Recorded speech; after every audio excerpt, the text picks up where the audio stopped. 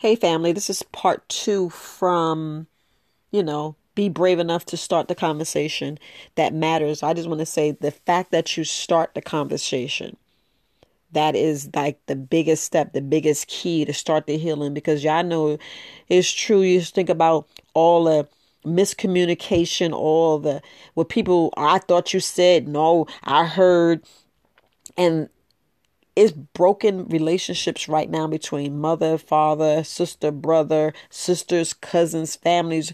Well-loved relationships because what they thought they heard or what they thought they said, it's just that having a deeper conversation.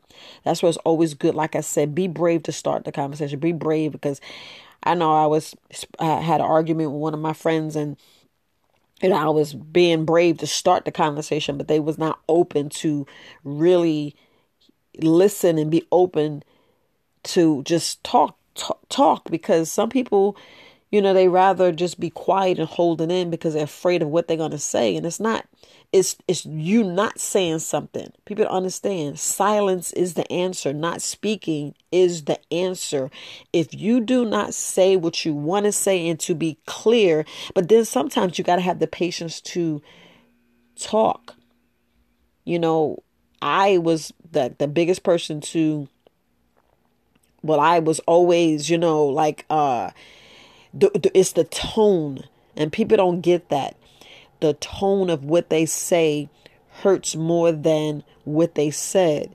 And I didn't really understand that until I said, well, no, let me slow it down. Because sometimes I'd be like, look, I'd be tired, aggravated, and just I'll say something and I can say, I love you. And in certain ways, people say, yeah, I love you. Y'all already know it's the tone. It's the tone of where you say it. Instead of saying, yeah, I love you. Instead of saying, look, I love you. Y'all hear this a different tone. And people don't realize that I'm saying this because it's so many people. And you guys, if you can relate, look, be honest. We say things that be so misconstrued, like through text messaging. Text messaging is good, but it's not when you're trying to convey your really feelings. It's not. That's why, like with this social media and this social, it's the face to face. You gotta have that face to face because two people got to be willing to sit in a room and battle it out and really talk and get that deep loving relationship in order if they really want to make this happen. Same thing with the mother, father, sister. That's why it's good to have. That's why I love that red table talk. I love that. That's why I was saying in your household, create an environment to where kids, your family, anybody can come to the table, say what needs to be said and walk away with loving and understanding that communication, because that's what we need. That's what we need in these families and that healing process. And I'm telling you, that helps so much because I learned so much from my daughters because they were thinking I, came out of a place of hate and hurt. And I was like, no, mommy was just tired, aggravated. You deal with so much stuff.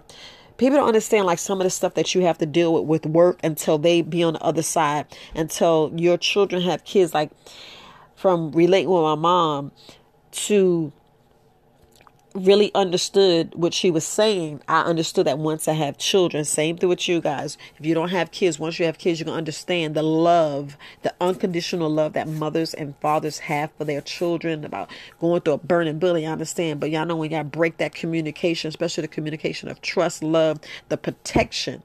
When you don't feel protected, you go elsewhere. When you don't feel that love, you go elsewhere. And when you seek love elsewhere, not from your family, that's a dangerous road. Let's be totally honest, a dangerous road, because it's like, wow. You be like, you seeking love everywhere and you can't relax. And you be like, wait a minute. If I can't go to my family, who else can I go to? And then when you constantly dependent on yourself, you shut everybody out. And people don't get that.